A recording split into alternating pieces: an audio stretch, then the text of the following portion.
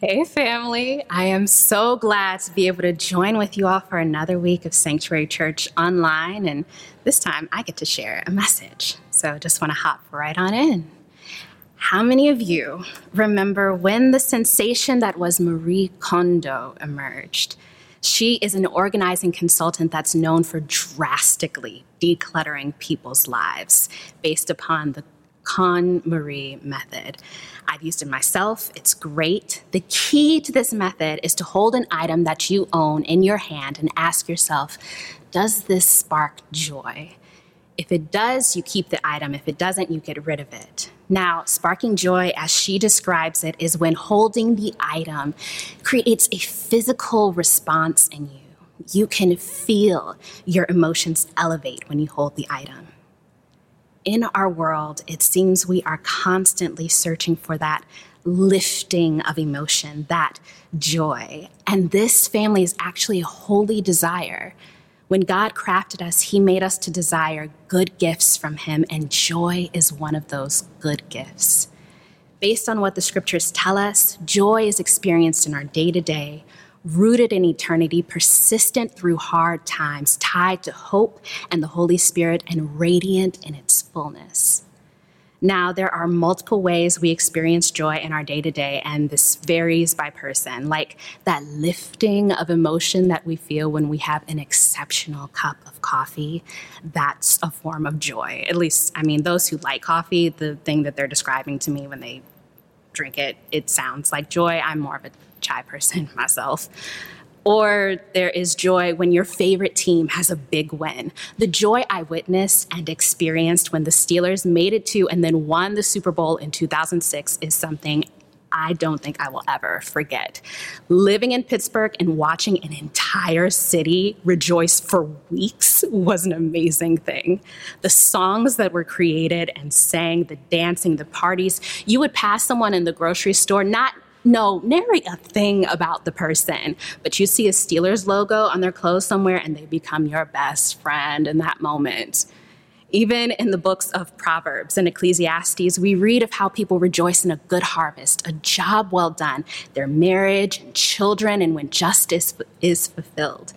When good things happen, whether big or small, we are able to experience joy. But family, the joy that followers of Jesus have access to is more robust than this. It's able to endure in the middle of darkness and pull us through to the other side of trials. Go with me to 1 Peter chapter 1. In verse 6, it's written, "In all this you greatly rejoice, though now for a little while you may have had to suffer grief in all kinds of trials." Continuing in verses 8 and 9, Peter writes, "Though you have not seen him, that is Jesus, you love him, and even though you do not see him now, you believe in him and are filled with an inexpressible and glorious joy, for you are receiving the end result of your faith, the salvation of your souls." Here, Peter places joy and grief, or another way to translate that is distress. He places them side by side. The inexpressible and glorious joy that he is attempting to describe here does not rely upon good circumstances to exist. It's not wiped out by suffering. In fact, he seems to be saying, like James does in the book of James and Paul in the book of Romans, that this robust, sturdy joy even grows in a peculiar way in the middle of suffering. Now, you may be listening to me right now and thinking, how is that possible? How can I have joy when someone I love has just died? How can I have joy when I am in debt this close to eviction and I still have to buy groceries? Like, how can I have joy when I am just so tired? I'm not at all saying that this is either easy or simple. Rejoicing, that is, having and expressing joy even when we are suffering, goes against the natural day-to-day experience of joy. But the joy promised to followers of Jesus is rooted in that which is eternal and so cannot be limited by those things that are bound within space and time. And suffering is indeed something that we, my brothers and sisters, know is bound by space and time. It's limited. Alicia Harris, a spoken word artist, wrote a beautiful poem entitled Joy. The opening lines are, obese as the night sky is, its greed does not outweigh the first mouthful of dawn. She is saying that even the darkest, most terrible suffering of life cannot fully eclipse joy. So where does this robust joy come from? Let's look again at 1 Peter verses 8 and 9 in that first chapter. Though you have not seen him, you love him, and even though you do not see him now, you believe in him and are filled with an inexpressible and glorious joy, for you are receiving the end result of your faith, the salvation of your souls. First, let's focus in on you believe in him and are filled with inexpressible and glorious joy. Belief in Jesus, faith and trust in God, that is the starting point of this joy. For those who have been walking in the way for years, you may be saying, yeah, okay, of course. For those who are curious and trying to understand the way of Jesus, you may be wondering what this even means. Wherever you are in your journey, let's take a minute to tarry at the cross. Let's never get beyond the cross. Communion, for example, is a great reminder of the root of our faith. The bread is his body broken, the wine or juice is his blood poured out. His body broken, his blood poured out. We have a debt with God because of our sin, the things we do that put distance between him and ourselves. The only way we ourselves can pay that debt is by dying. But God was like, I don't like that. Doesn't work for me because they die and then we're separated for eternity. That's no good because, kind of love them. And, I walked with Adam and Eve in the cool of the day, and I miss that. I miss that kind of relationship. On top of all that, when they aren't in a relationship with me, they end up totally messing each other up in all of creation. That doesn't work for me either, so we're going to do something about this. So God, the creator of all things, decided that coming to earth as a human, living life perfectly, being tortured, giving up his life, and resurrecting was the way to go about getting this done. When I stop and think of that, no matter how long I've heard it, it baffles me, it humbles me, and it fills me with gratitude and wonder and awe.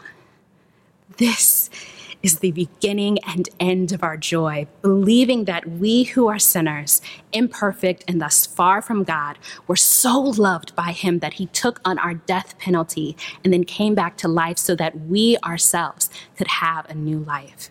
So we ourselves could be drawn into an eternal relationship with God. This is the beginning and end of our joy, trusting this God of a crazy, inexplicable kind of love, trusting him with the course of our lives, with our eternal souls because of the gift of salvation. Second, let's look at the phrase filled with an inexpressible and glorious joy. The key word here being filled. When you're handed a joy-inducing cup of coffee or chai, you don't assume that wonderful elixir just appeared all by its lonesome in the cup, right? No, someone filled the cup. In the same way, this joy that is rooted in a promise of eternal salvation, this joy that followers of Jesus have access to, doesn't just appear all on its own. Someone fills us. In Romans chapter 15, verse 13, Paul writes, "May the God of hope fill you with all joy and peace as you trust in him, so that you may overflow with hope by the power of the Holy Spirit." So who fills us with joy? God. God does. He gifts this to us as we trust and have faith in him, like we covered a moment ago. And this is done through the power of the Holy Spirit. But what does this even mean by the power of the Holy Spirit? This isn't the only place where the Holy Spirit and joy are linked. In Romans, Paul writes that the kingdom of God is righteousness, peace, and joy in the Holy Spirit. He also writes in Galatians chapter 5 that joy is a fruit of the Holy Spirit. In that same chapter, he lets us know how the fruit of the Spirit emerges. In verse 25, he writes, "Since we live by the Spirit, let us keep in step with the Spirit." That is to say that the fruit of the Spirit grows out of us living our lives according to the guidance and advice of the Holy Spirit. So how do we even receive that guidance? One way is by reading the Word. The Scriptures are the Word of God, and the Holy Spirit offers us guidance through the wisdom in the Bible. Another way we receive guidance is by listening to God. Sanctuary recently finished a series on hearing God, and it is conveniently available on our YouTube channel for you to get a refresher on how it is that we are able to hear God speak. So, putting it in what I recognize are very simplistic terms, this eternity-rooted joy is a gift from God. Our God fills us with it through the power of the Holy Spirit as we trust in Him. Now, I want to make a final point about the source of joy before providing some examples of the practice of joy. And this is the final point. Joy and hope are inextricably tied together. Looking again at Romans 15:13, may the God of hope fill you with all joy and peace as you trust in Him, so that you may overflow with hope by the power of the Holy Spirit. Paul points to a particular attribute of God in this passage. God is the God of hope. And what is this hope he refers to? In 1 Peter 1:9, we read about that hope that is the reason why we are filled with the inexpressible and glorious joy. For you are receiving the end result of your faith, the salvation of your souls. Our hope is that the end result of our faith is the salvation of our souls. The end result of having faith in Jesus is that we no longer have to pay the price of our sin. In fact, we have an eternal promise, a promise that lasts beyond the end of our life in these mortal bodies and is attached to the destiny of our immortal souls. It's the promise of being able to exist as we are meant to in a whole and loving relationship with God. Now, this isn't that shaky hope that we often refer to, like, I hope I get that job, or I hope I pass that test, or I hope that my little brother doesn't eat that last slice of pizza. Yeah, obviously, I'm over that. Calling him out here, knowing he's going to see this. Anyway, this hope is more than that. This hope isn't something that can be disappointed.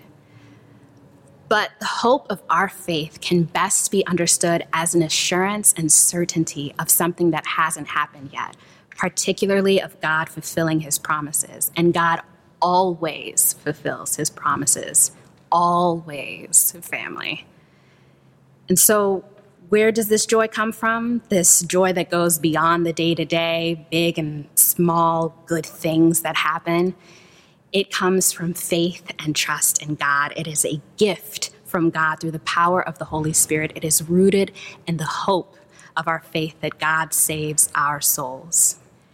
And so where does this joy come from? This joy that goes beyond the day-to-day big and small good things that happen? It comes from faith and trust in God. It is a gift from God through the power of the Holy Spirit.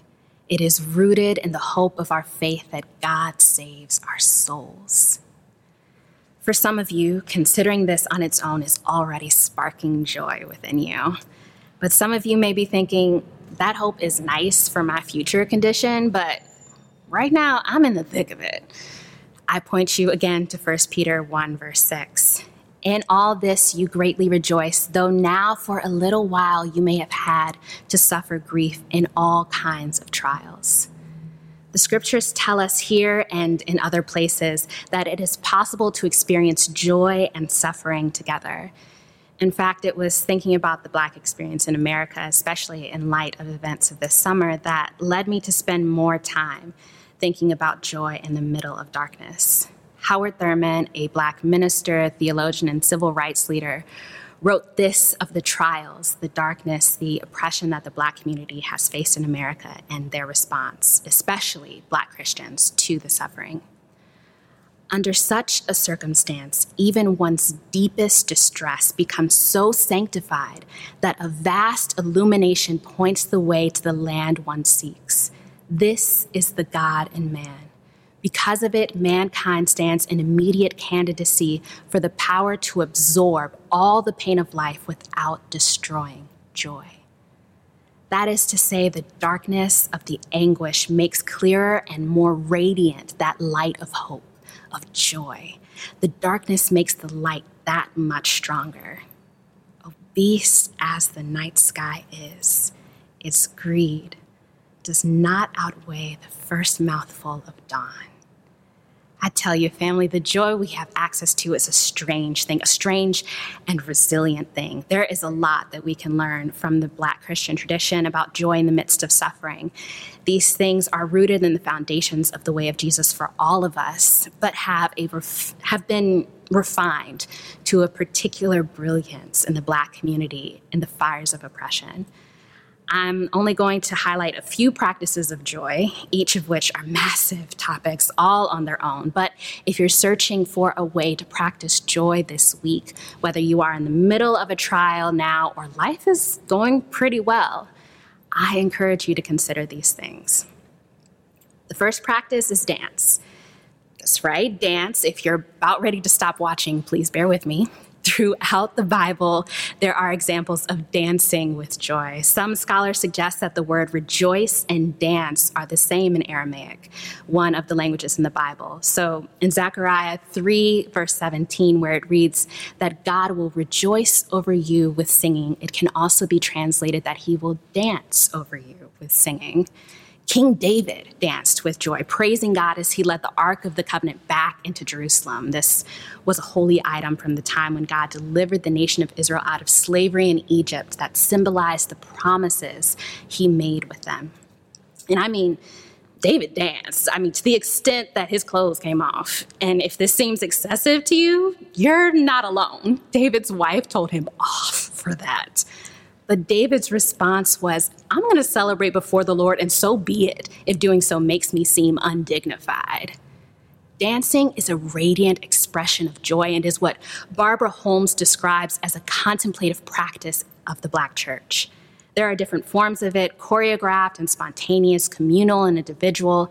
Sometimes it comes from an overflowing of joy, and sometimes it's what can be described as fake it till you make it. You're not feeling joyful, and you're going to praise anyway. You're going to dance until you're filled with joy. I myself occasionally like to take what's called a praise break. So a praise break in the Black tradition tends to be accompanied by a particular kind of music, heavy on the organ with a very upbeat tempo and plenty of hand clapping to accompany the dancing. Now, when I take the praise break in the middle of suffering, I go for a song like Still Have Joy by Ty Tribbett. Weeping may endure for the night, but I'm glad that I still have joy. After all that I've been through, I still have my joy. Or when I've just gotten over a trial, I may go straight for a song that is more instrumental but has a classic refrain that I've heard during praise breaks in church since I was growing up. When I think about Jesus and what he's done for me, when I think about Jesus and how he set me free, I could dance all night. Anyway, so yes, and I just go for it. Now, God made our bodies to respond to this action. Dancing releases the happy chemicals in the brain, dopamine, serotonin, endorphins, and when you dance with others, oxytocin. So combine that with doing the dance in praise to God, and body and spirit become aligned in joy. Ain't it great the way God knit our bodies together? Now, I'm not saying you have to be able to dance well. I'm not saying you have to dance with other people there, although there is value added when there's communal dancing. All I'm saying is find a song of praise and move your body. Now, the next practice that sparks joy that I want to highlight is love. In John 15, verses 9 through 12, Jesus said, "As the Father has loved me, so have I loved you. Now remain in my love. If you keep my commands, you will remain in my love, just as I have kept my Father's commands and remain in his love. I have told you this so that my joy may be in you and that your joy may be complete. My command is this: love each other as I have loved you. Jesus' joy is rooted in keeping his Father's commands and remaining in his Father's love. He wants his joy, the source of his joy, to be the source of our joy. In addition, we are to keep Jesus' commands and remain in his love. Only by keeping the commands of our Father and of our Jesus, and by remaining in the love of God, can our joy be complete. So first, there is remaining in the love of Jesus and the Father. That means we are to believe that the love is there. We are to value it. We are to remember it. And second, there is keeping their commands, keeping the commands. The two greatest commandments are, one, to love God with all your heart and soul and mind and strength. And two, to love your neighbor as yourself, or as Jesus put it here, to love each other as he has loved us. So lavish love on God by spending time with him, by following his guidance, by listening to him, by getting to know more about him. Love God with everything. And lavish love on people the way Christ loves. I want to emphasize this: lavish love on people, on each other. How does Christ love? The Gospels show that he talked to people, walked with them, listened to them, healed them, fed them, ate with them, forgave them, lived with them, and sacrificed for them, even to the point of giving up his own life. And we should love like that. This is not easy, but it is necessary. This loving one another is a practice that the Black church in America has struggled to capture, as they recognize its importance in the middle of darkness, of the darkness of racism and oppression that leeches life of the love, and in fact discourages Christ-like love, not only between races, but love within one's own race and love of oneself. So there is an emphasis on celebrating one another and caring for the community. At times it means even being willing to lay down one's life for the sake of a brother or sister, which some have done. Loving God and loving others creates joy within us. In fact, our joy is incomplete without this. So find a way to love God and at least one other person this week, family. And if you are just holding on by a thread, I want to point you again to Romans chapter 15, verse 13. May the God of hope fill you with all joy and peace as you trust in him, so that you may overflow with hope by the power of the Holy Spirit. Remembering hope is a practice of joy. Remember the promises of God. Remember the hope of the salvation of your soul. Remember that joy is a gift from the God of hope by the power of the Holy Spirit. Remember that the suffering of now is not permanent. Remembering hope is a key theme in the music of the Black church, from Negro spirituals on to the gospel music as it exists today. This theme continues because the suffering didn't end with the abolition of slavery, nor did it end with the culmination of the civil rights movement, nor did it end with the election of a Black president, nor has it ended to this day and will not end anytime soon. However, there is a hope that we cling to, a hope rooted in God's eternal promise. So, in the words of one gospel song, hold on just a little while longer. Everything will be all right. Beloved, just hold on to the hope a little longer. I praise the God of hope for the gift of joy that he grants, an inexpressible joy that is radiant in the middle of darkness, a joy that is built upon the promise of salvation and thus cannot be shaken, a joy that we experience and strengthen through such practices as dance and love and remembering hope. Let's pray. Father, we thank you for joy. We thank you for the day-to-day experiences of joy, as well as the robust joy that you promise, the robust joy that exists in the middle of and even thrives to a certain extent in the middle of darkness. May we experience, come to better understand, more deeply understand this joy. We pray in Jesus' name, amen.